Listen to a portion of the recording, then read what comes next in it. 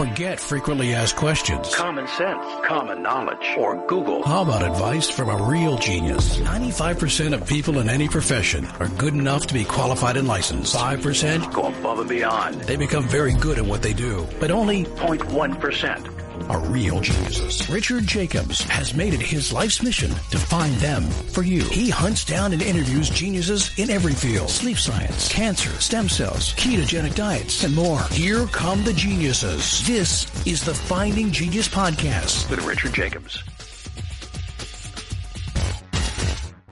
Before we begin, a note from our sponsor. I'm Richard Jacobs, Executive Director of the nonprofit Finding Genius Foundation and host of the Finding Genius Podcast.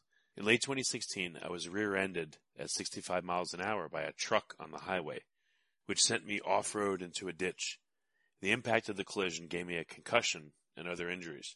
At the hospital, a CT scan showed that I had thyroid nodules, which turned out to be cancer. It was then, when I had a biopsy of my neck, that I realized even if I was a millionaire, I wouldn't want a second or a third biopsy due to the pain and the invasiveness of it. And appointments at that time for thyroid experts were 3 to 6 months out. And I was worried about dying now, even if that was irrational.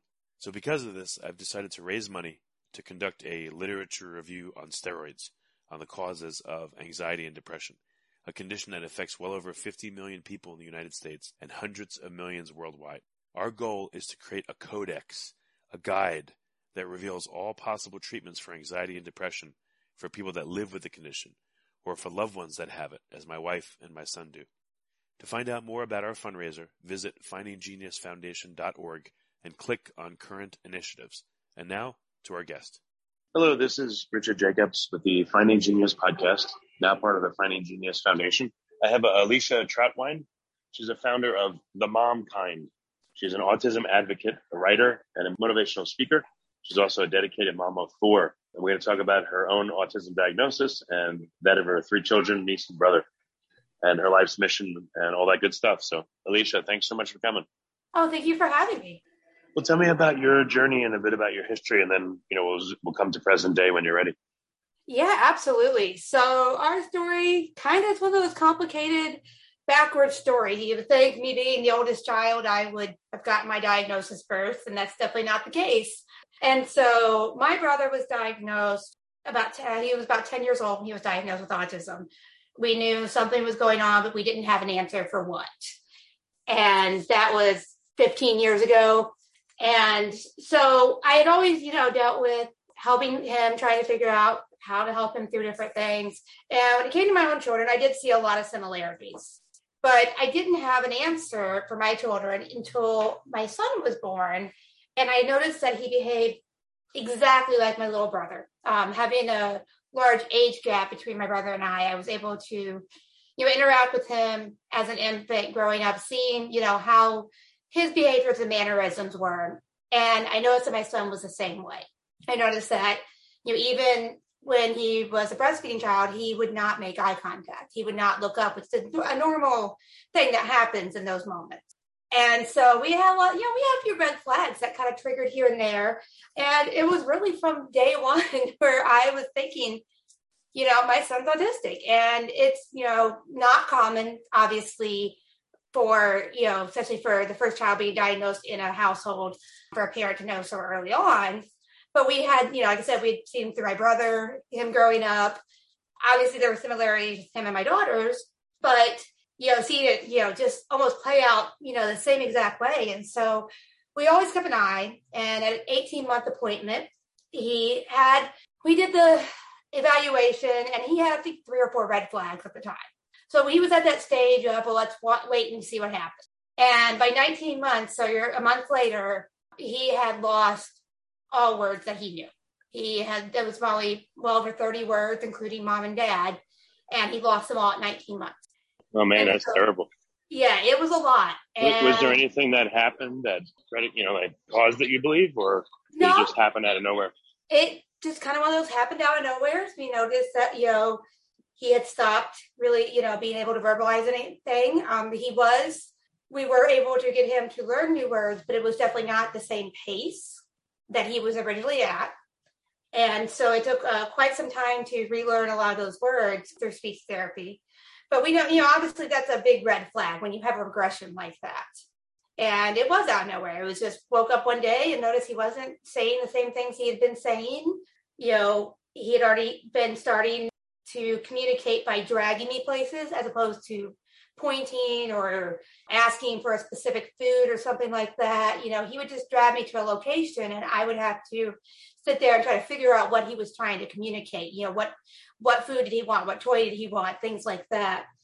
And so we got, on the list to be diagnosed. So about 3-month wait list at the time. And at the exact same time, I was kind of really reconsidering my daughter's diagnosis. They had been seeing doctors as well since they were 2. And they never got a solid diagnosis. We had ADHD for one of them, but outside of that, it was general mood disorder was the main diagnosis that they received, just to have a diagnosis on file to get the medication that seemed to help them best. And I was like, well, let's go ahead and look at a different doctor, at least for one of them, because the girls were together, being 16 months apart. I felt like, well, maybe their symptoms are almost combined to the point that, doctors aren't noticing them as individuals anymore. Did you have an autism diagnosis yourself? Yes, that what you said at the beginning? Yeah, I do, but I didn't have mine yet. What I want to know is, I haven't really heard many people talk about what it is like to be someone that has autism. Can you talk about that a little bit? Like, what was going on with you specifically that told you that you had an issue, and what does it feel like? And as you remember back to your childhood, were you affected back then, do you believe, or it was only recently? Oh, yeah, no, I was absolutely affected back then. And what really triggered me to really consider it was so my son wanted to get diagnosed. My daughter, the daughter that I separated to a different doctor got diagnosed 6 weeks later than my son. So we had, 2 autism diagnoses in our house within a matter of 6 weeks. And then my older daughter wound up a year later. And in that process of getting the last one diagnosed, we were really evaluating my childhood and what similarities. And their doctor and I spoke several times about things that, she noticed with my mannerisms, but things I also said that I did as well as a child. So my types of interactions with adults, I noticed that, looking back, it wasn't something common to do, but it wasn't anything uncommon to me. Was I sat there and read the entire Encyclopedia Britannica and went through from A to Z, reading through that. And I read through it several times as a child. And that was just something that was interesting to me and I enjoyed doing. And I noticed that, my play really, if I look back on it, I never really had an imagination when it came to playing with toys. It was more reenactment of what I've seen other people doing, or reenact like a show I saw. Like, so it'd be, I watched a TV show, a cartoon, and then the toys, I would then reenact the exact same thing. So it was more of a repetition than it was individual imagination. And the other big thing that I noticed that I was always, considered an old soul is what I was always told. That was old soul that since I preferred to speak to adults, my conversations were more at an adult level than they should have been for the age I was at throughout my childhood. And so there were a lot of things that if I were born, 3 decades later, I probably would have got a diagnosis pretty quickly. But this time period difference, I didn't have a name. I knew I was different. I knew that I struggled to make friends. I couldn't understand how to make friends. And if I got them, I didn't understand how to maintain those friendships. And there was a lot of anxiety and bullying, things that I went through as a child that were more extreme than what a typical child would go through, simply because I didn't have an answer for what it was that made me different. All I knew was I was different. Almost, kind of feeling of like, oh, I'm weird. There's something wrong with me, but not having an answer to what it was. And it wasn't until after my kids were diagnosed and I, went through the diagnosis process as an adult and kind of reevaluating all those childhood experiences that I realized I'm like, oh, well, this makes sense. There wasn't anything necessarily wrong with me. It's just, I was autistic. I didn't have the support I needed. And, that's it. It sucks that wasn't pinpointed as a child, but at least now I can look back and see it from a different perspective. Before we continue, I've been personally funding the Finding Genius podcast for 4.5 years now, which has led to 2,700 plus interviews of clinicians, researchers, scientists, CEOs, and other amazing people who are working to advance science and improve our lives and our world. Even though this podcast gets 100,000 plus downloads a month, We need your help to reach hundreds of thousands more worldwide. Please visit findinggeniuspodcast.com and click on Support Us. We have 3 levels of membership from $10 to $49 a month, including perks such as the ability to see ahead in our interview calendar and ask questions of upcoming guests, transcripts of podcasts you're interested in, the ability to request specific topics or guests, and more. Visit findinggeniuspodcast.com and click Support Us today. Now back to the show. But what is it like to be autistic? It sounds like, you're extremely high functioning. I guess, I hope that's the right words for it, but I know there's a spectrum of ability or disability, but like what insights can you give having or being someone that's affected by this yourself? Like what does someone that's not autistic not know about what's going on in your head or how you think? Yeah, absolutely. So when it comes to, and I appreciate that you right away, you're hoping that that's the right language. And when it comes to functioning labels, it's very hard in the autistic community to pinpoint the best way to phrase things. The main thing we try to say is support needs. So when it comes to being within my own home, my support needs are kind of lower. I don't need as much support because my routine is in place. I have things that I need. But when I'm out and about in public, my anxiety increases. There are, the way that I communicate, I am very black and white on how I elaborate things a lot of times. And I've had to learn to change that a little bit to try to give more context, because I will look at something so simply, I just get to the core of something. Okay, here's the situation. That's it. And I don't always take into consideration the emotions from the other people involved.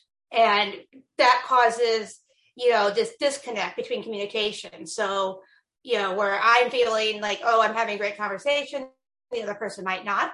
They might think that I'm angry when I'm happy. I've had that happen. Even my own husband, we've had times where he's completely misconstrued how I was feeling because he was looking for those, the facial clues of, what somebody looks like when they're happy or they're angry, and the emotional, the tone of your voice and things like that. I wasn't angry at all, but he, based off my, facial expressions and my tone of voice, he was picking up, oh, she's angry about something. When the reality was, I was just trying to pinpoint, at the time, I think we were looking for the pharmacy hours. And I was just looking at something I just had a very blank emotion where I wasn't, emphasizing what I might feel on the inside. And so it was completely misconstrued. And that happens often in conversation, that it's kind of an interesting concept that, a lot of times you have 2 neurodiverse individuals, whether they're both autistic and ADHD, different neurodiversities. A lot of times they can understand the communication between each other just as easily as 2 neurotypical individuals, meaning people that do not have a diagnosis of any sort. So how you might communicate with somebody, that easy conversation, whereas with me, it's hard. Well, 2 neurodiverse people together often can understand each other better. And it's just because we're looking for different clues, things that we've learned to adjust in, like my husband did. He was looking for those clues in their faces. So that's something even before realizing I had an autism diagnosis or having, seeing books and things like that, I would look at things and say, okay, she says she's happy. This is what her face looks like when she's happy. So then that's a clue I'm looking for, because I can't always pinpoint somebody's emotion. So I'm always looking for those extra clues with their body language, with other things, to try to pick up on what they are meaning. So you have trouble discerning other people's emotions? Like, I guess the opposite of this is people that think they can read other people's minds when they can't, which I know is like a cognitive distortion. But do you feel like people are a wall to you? Like you can't picture what they're feeling? Like you need extra clues that maybe other people wouldn't need? Yeah, absolutely. And it varies, and one of the biggest things is the relationship to the person. So, when I know somebody, my children, my husband, friends that I have, people like maybe within our community, our church, things like that, according to the level of the relationship is how much I can really discern the context behind what they are saying or the emotion behind it. So, with people that I'm very close with, I can pick up on a lot of their emotions very easily and see, okay, they're unhappy. They're not, I may not get it 100% right, but I can pinpoint a lot more because I learned them as an individual. But if I were to meet someone in public and I'm trying to say, make a new friendship, for example, and I'm trying to determine, do they like me? Are they someone who is interested in this conversation? I don't just instantly pick up on that, because there are certain clues within conversations that I have to look for. So, are they, nodding their head along? Are they doing the things that, that positive communication, looking for ways to see if they are actively engaged in the conversation? Another thing that, is really, that I've noticed now looking back on things, is something I've always done, but I have always, when it came to empathy, I am very empathetic. However, how I relay that to others can sometimes come across as I'm trying to one up your situation. So if you tell me you're sad because, your dog passed away, my instant thought process is, oh, I had a similar experience with, this animal and having that. Whereas me, that's sharing my emotion that I can relate or I can empathize with you. Some people see that as a one-up situation. If you like this podcast, please click the link in the description to subscribe and review us on iTunes. With your kids having, I guess, similar issues, what kind of insights do you have that other moms and dads wouldn't have that are, that don't have autism? Like, do you think this helps you, or does it make it harder for you to work with your kids? For me, it makes it a lot easier. We have, within our home, we have 4 autism diagnoses, and then, my husband and my eldest has moved out since then because she's 19, but, they both have ADHD diagnosis. So within our home, we have people, even though we all share, either the same diagnosis or similar diagnoses, we're all individually different on how we react to things. And so I've learned to appreciate that what they are relaying, what I am interpreting from them, may not be accurate. So it's more looking at the full picture and taking those step backs that a lot of times parents don't see. They see their kids fighting about something and the kid's angry and breaking something. Their instinct is just, oh, that kid's in trouble because he's, breaking this. Whereas I look at it more of, okay, well, what got us here? Why is he reacting that way? What led us to this? And then taking those step backs to find, it might be that there's a miscommunication between the two of them. It could be that, somebody's hungry and they start talking to somebody at the wrong time and they just, just the wrong emotions at the wrong times. And so for me, it's been very helpful being able to really understand my own diagnosis and where I've missed those, clues and what people are looking for. I'm able to kind of take that step back and see it from both perspectives now. What kind of work are you doing with other families that are dealing with autism? What kind of resources have you created for them, and what kind of insights do you give? Yeah, so currently right now, I've done a lot when it comes to putting stuff out, online, giving quick resources for parents. Right now, I'm actually working within the local community, helping parents find the right resources for their kids within the school district and getting, IEPs in place, getting the help where they're not receiving it. Because a lot of times, when it comes to being a parent of an autistic child, as with any child, you're leaning on your educators to help find the right resources because you don't know what you're looking for. You don't know how to help your child. So you're relying on doctors and teachers and administrations at schools to really help you navigate those waters. Well, the problem is they get kind of lacking in those areas. So a lot of times parents don't even know how to ask for an IEP, let alone, what they need to ask for on that, evaluation for their child, what resources are going to help them. And so I've been doing a lot of work on helping parents, kind of connect within their communities, figure out what their child individually needs, because even though we all share a diagnosis, we're all individuals. So something that might help me might not help the next person. And so it's looking at a situation from, okay, let's take a step back. Let's, put yourself in the child's situation. What are they able to communicate? Okay. Do they have a communication style that, you see that seems to work? Because a lot of times parents instinctively help their children in ways that, the school would definitely be willing to do, but they don't know how to, the parents don't know how to transfer that information to the school a lot of times. To say, oh, this is what they mean when they act like this. Or if you see them, yelling, typically it's because they're sad about something. and finding those ways to help parents connect with their schools and help their children get those right resources. There's a big need out there right now for that. And so that's what I've kind of started within our own community doing as well. Well, what do you see that, what do parents need? Are their children alien to them and they don't know how to relate to them? Or like, where do they need the most help you've seen? So typically when it comes to resources, it's not with other children that are the problem. As kids get older, when you have bullying situations and things like that, those are significant issues. But the younger years, a lot of times it's not what the child needs. It's more about getting the school to do what they're legally required to do. And what do you mean? What do schools need to do that they're not doing? Well, a lot of times, just advocate just the simple things of there are laws in place on how, IEPs are individual education plans. And there are laws in place on things that, have to be done to provide accommodations for any child with a disability, whether that be a physical, emotional, learning disability, anything like that, that those accommodations need to be made to give them an equal playing field and being able to learn the information and be in the environment with their peers.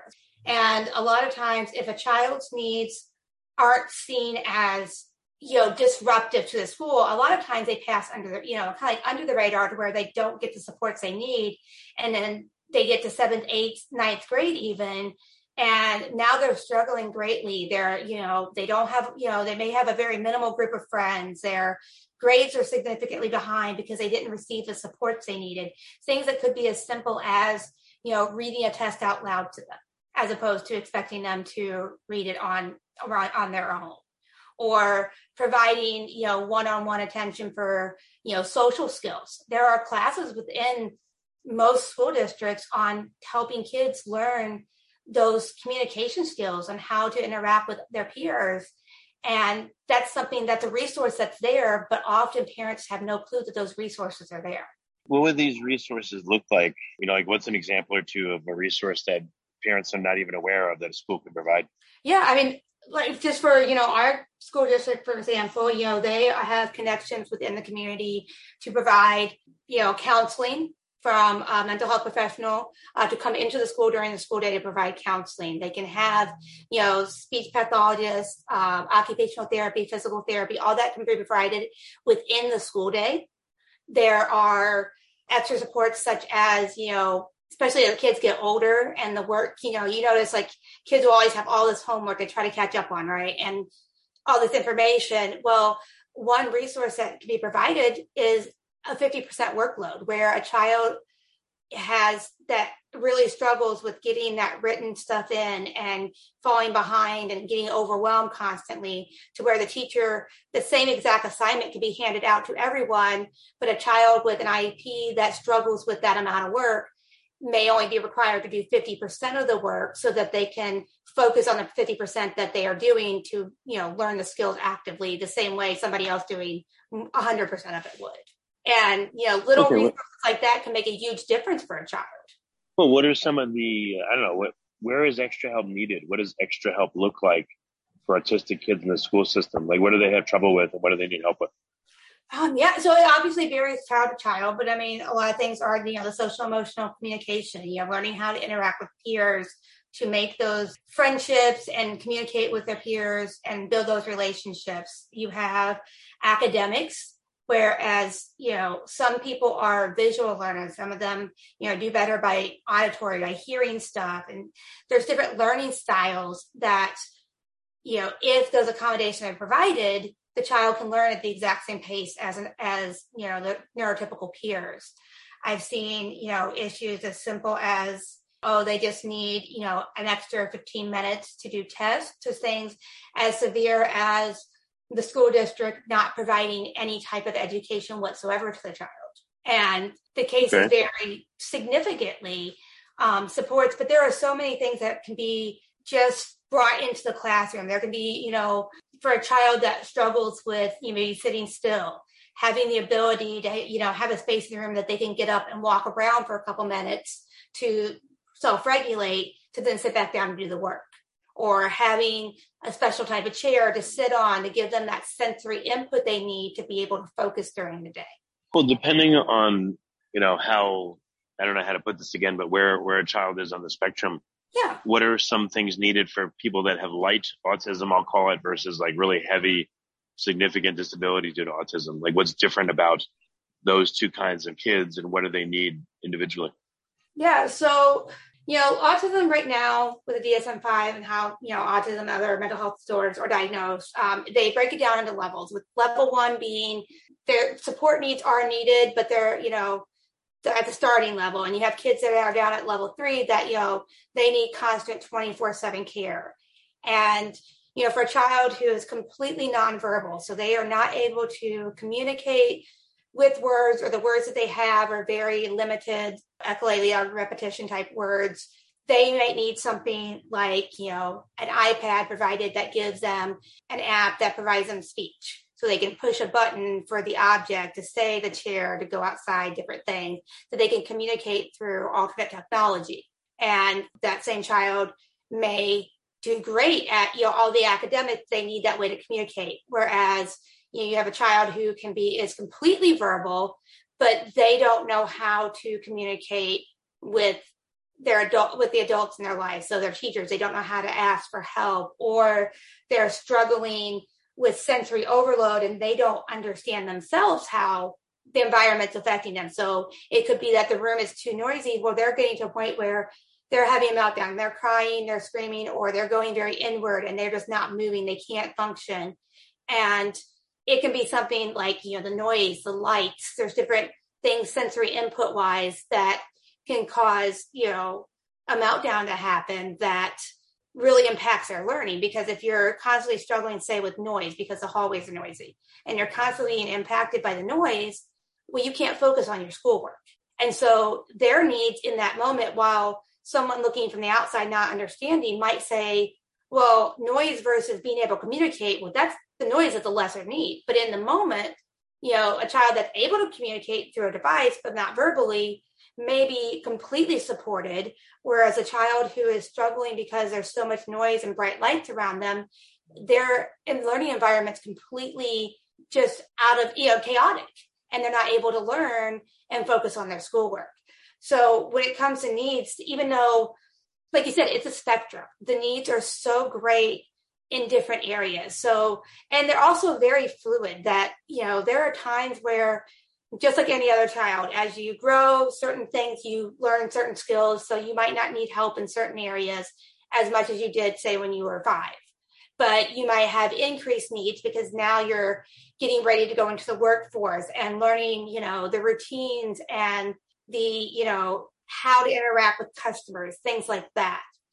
And so those things kind of change throughout life. But yes, there are those who are impacted severely in the way that they cannot communicate, they cannot live on their own. And in a sense, it's almost unfair to both sides of that the autism spectrum. I mean, people see, they think of it as one individual line, and it's not. It's a constantly moving thing where the person who is nonverbal, who cannot communicate their needs, cannot ever take care of themselves alone, they have individual needs that may not relate at all to someone who can verbalize what's going on in their life. And so you see a really big gap between supports that people need on both sides. And I see that the kids that kind of almost fall in the middle of that are the ones that get left out even the worst, because they kind of like pass through the radar. They're like, well, our needs aren't as bad as these, so we're going to focus on a child who has the worst needs. And then, later on, the child who didn't have the worst needs, well, now they're in high school and their needs are so great that they are struggling to even stay enrolled in school. What about boys versus girls? How does autism manifest differently in them? Yeah, so it's kind of funny. It's one of those things where it was looked at, autism for the longest time was looked at, realistically as primarily white boy disorder. It was looked at from the interest of little boys. It was never looked at from what are little girls interested in. And so, whereas, giving the example that most people think of, they think of trains and wheels, things like that for little boys when it, comes to special interest as a young child.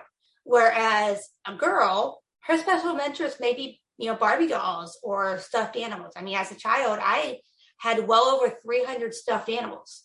That was my special interest. That was the thing I collected without having a name for it. But because I was a girl, it was looked at as like, oh, that's just normal. She's just being a girl. Whereas if a boy has 300 cranes and that's all he has, oh, well, that's all he's interested in. Let's look at autism. And so how it presents, one of those things where it's completely the same and completely different all at the same time. It's one of those things where it's, if you look at it from a more general aspect, okay, they have special interests, their communication styles are different. There's the vast things and the social interactions. Girls are typically taught to be certain ways in our cultures, really, that we are taught, to, how we interact with adults. We're taught how to sit, what toys we're supposed to play with. And so we interact in a way that a lot of times passes in society as being normal or typical. When looking at it from a greater picture, you see the lack of, ability to communicate without, having a script. It's like when you go say hi to somebody, it's always, hi, how are you? Oh, I'm great. Even though maybe they're not great, that's the instant thing you're supposed to say, I'm great. What's commonly noticed between boys and girls when non-autistic people interact with autistic, boys and girls? Like, what's different about them? I'd say that a big thing is the communication styles would be the biggest things. That's why a lot of times people do not realize that a girl might be autistic, because they see them as someone, well, they're talking, they're communicating with me, they appear to be having eye contact, which, is one of those things that a lot of us will learn tricks, like looking maybe at the forehead or the nose. It's not necessarily the eyes, but we're looking in the direction, right? But we'll have, different, boys, like I said, it's trains, it's, routines, you see stacking of things, whereas girls, it might be collecting things in nature. A lot of times you'll see things such as how girls and boys empathize with each other. So, girls' emotions, whenever a girl reacts, strongly to something, most of the time in society, it's looked as they're being over dramatic. They're being, they're spoiled. And where if a boy were to have the same reaction, it's looked at as, oh, there's something wrong. And so you have that, but then you at the same time, like with my daughters, anxiety and sleep issues were huge with them. And it's a common, concurrent, diagnosis to have anxiety and depression with autism. But girls, a lot of times there's a lot more anxiety because there's so much more social pressure. So a lot of times, you'll see little girls, like as opposed to maybe being someone who watches fans turning around or wheels, they might be individually themselves spinning around and twirling around in circles. A lot of times will girls still have like ritualistic behaviors? Like, yeah, absolutely. Are they rocking or like, again, running in circles endlessly or things like that? Yeah, so they'll be, and a lot of times it's individual, but yes, they'll have those same type of interactions, but, it might be something instead of, rocking, it might be that they're tapping their knee, foot with their knees bouncing, right? You'll see when people are anxious a lot of times, they bounce their knees. That might be their ritualistic motion, or certain twirling their hair. Girls typically have longer hair as children. That's, just something we do as a society. We cut little boys' hair, little girls' hair grows. So they'll sit there and twirl their hair because it's something to fiddle with all the time, right? And whereas, my daughters were really big on chewing on their hair or chewing on their, the collars of their shirt. One thing that I would say that I see more in girls, just from experience from the girls that I've interacted with that are autistic, obviously this is individual to each child, but I've seen that kind of like a best friend issue, whereas they focus on one friendship. And when that other friend has more than one, more friends, they don't always understand it. They can only focus on that one friendship. And so having, it's kind of like, it seems like they're being very needy, but the reality is they focus their time on that one, building that one friendship, and they don't understand having relationships with multiple friends at the same time. A lot of times I've seen that happen often. Do boys do that too, or do boys not really form relationships at all when they're autistic? Everyone forms relationships, but it's displayed differently. A lot of times boys, it's more, there's such common things for boys to be interested in, no matter what, whether they have a diagnosis or not. So everybody buys their little boys Thomas the Train Engine when they're 2, and, or they get them, into cars when they're 3, 4, and, everybody likes Pokemon. And so there's something that they can talk about. And they have those relationships, but it's just, there's a best friend issue I've seen that's a little bit stronger with girls. But once again, it varies, child to child. And that's the thing that makes autism hard for most people to understand, is that it is a spectrum. It's not a set, this is exactly what they're going to do. It's, you have, genetic disorders like, Down syndrome, where there are physical features that are pretty much common in every person, right? That you can commonly diagnose. You can look as an outsider looking in, you can look at somebody and say, yeah, they probably have Down syndrome or something similar. Whereas with autism, there's no clear look to autism. There's no set, there is an overview set of symptoms, but there's no set, this is exactly what you're going to do. I mean, the overview of it is simple, there's difficulties with communication, difficulties with relationships, and that, lack of flexibility in their behavior. So they're very routine, ritualistic, things, having toys in a set spot, or, not being able to communicate in a way that gets their needs across. Whether, a lot of times that can be nonverbal communication as well. And so those are very general topics. So when people see these, they think of autism, they typically think of the more extreme. And it's not something that you can see. So when you see that somebody, you can tell, okay, they're not speaking, they're in the middle of a meltdown. Okay, they're autistic. They're probably autistic or something like that. People might understand that, but at the same time, they're not going to realize that. Look at Kim, Kim Rhodes. She did, she was the mom on Sweet Life of Zach and Cody, right? She is autistic, but people don't think of someone being out in the world, being, a celebrity or an actor, as someone being autistic, because it's not something you can see. And when it comes down to the core of it, and, really communicating with people with autism, it really comes down to the individual and asking the individual what you can do to make communication better. Are there things that, I should be aware of that might be a trigger for your sensory needs? Things like that, because it is a spectrum. It is, there's such varying different needs that everyone has. And there's also a lot of comorbid disorders that go along commonly with autism, that it makes it a big variable for each individual. So say, you're fighting depression while being autistic. Well, that's going to affect how well you can handle the environment around you.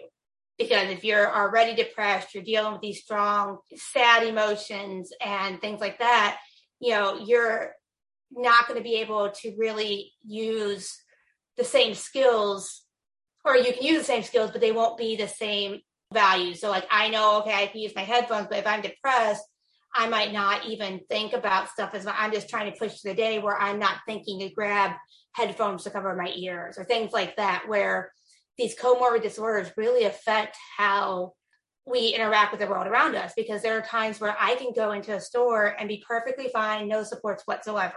And then, a week later, I can do the exact same thing, but then struggle greatly to the point that I can't finish a shopping trip, because that day I'm struggling with, maybe my ADHD is flaring up a little bit more and I can't focus, or I'm noticing that, it's colder in the store by 10 degrees or so, little things like that change things so quickly for us. The big thing I would say is, one thing you'll always notice is routines. We all, even if it's not a routine, like you might think of routine as, okay, they do these things at these exact times. Well, it might not always be that, but for me, it might not always, I'm late to everything. I am horrible about being late. It drives my daughter crazy.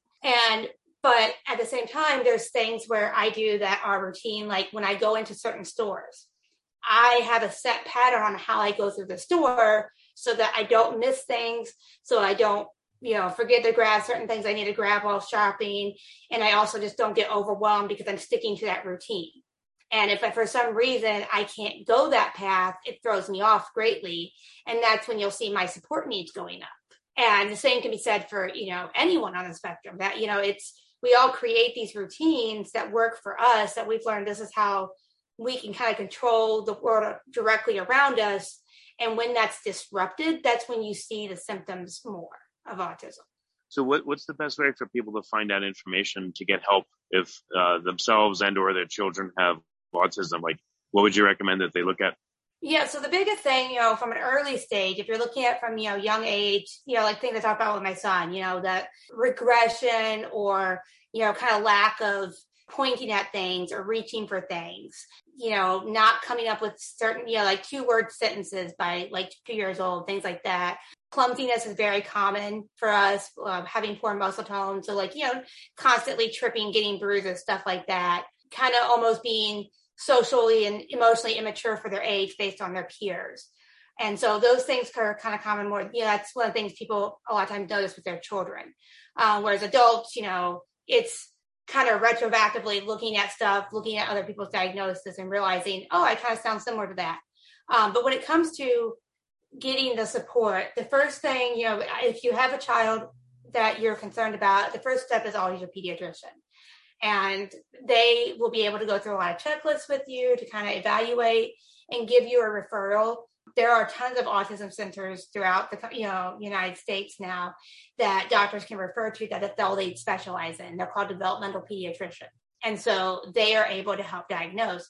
When it comes to adults with diagnosing autism, it's much different. There is a big lack of resources that even once you become diagnosed in getting those resources and supports. But it is still possible. You just have to be able to find a psychiatrist or a psychologist that has experience working with autistic adults who is willing to do an evaluation for autism. A lot of times, though, that resource is hard for adults to obtain due to lack of insurance or cost. And so a bigger thing that I can really definitely advocate for adults is really connecting with the autistic community and connecting via, TikTok or Twitter, whatever your social media preference is, and kind of interacting with other creators, autistic creators, to kind of get an idea of what supports have helped them. Because, for an adult, sometimes receiving an autism diagnosis is a great thing because then for sure this is what's going on. You can retroactively look back and kind of heal from some things as a child that you didn't understand. But for others, it might not give them any benefit at all. And the benefits for them would be more looking into what supports can help them in their individual, situation. Well, very good. Well, Alicia, thank you so much for coming on the podcast. I really appreciate your honesty and your openness and your insights. Thank you. Absolutely. I definitely appreciate you having me on here. If you like this podcast, please click the link in the description to subscribe and review us on iTunes. You've been listening to the Finding Genius podcast with Richard Jacobs. If you like what you hear, be sure to review and subscribe to the Finding Genius podcast on iTunes or wherever you listen to podcasts. And want to be smarter than everybody else? Become a premium member at findinggeniuspodcast.com. This podcast is for information only. No advice of any kind is being given. Any action you take or don't take as a result of listening is your sole responsibility. Consult professionals when advice is needed.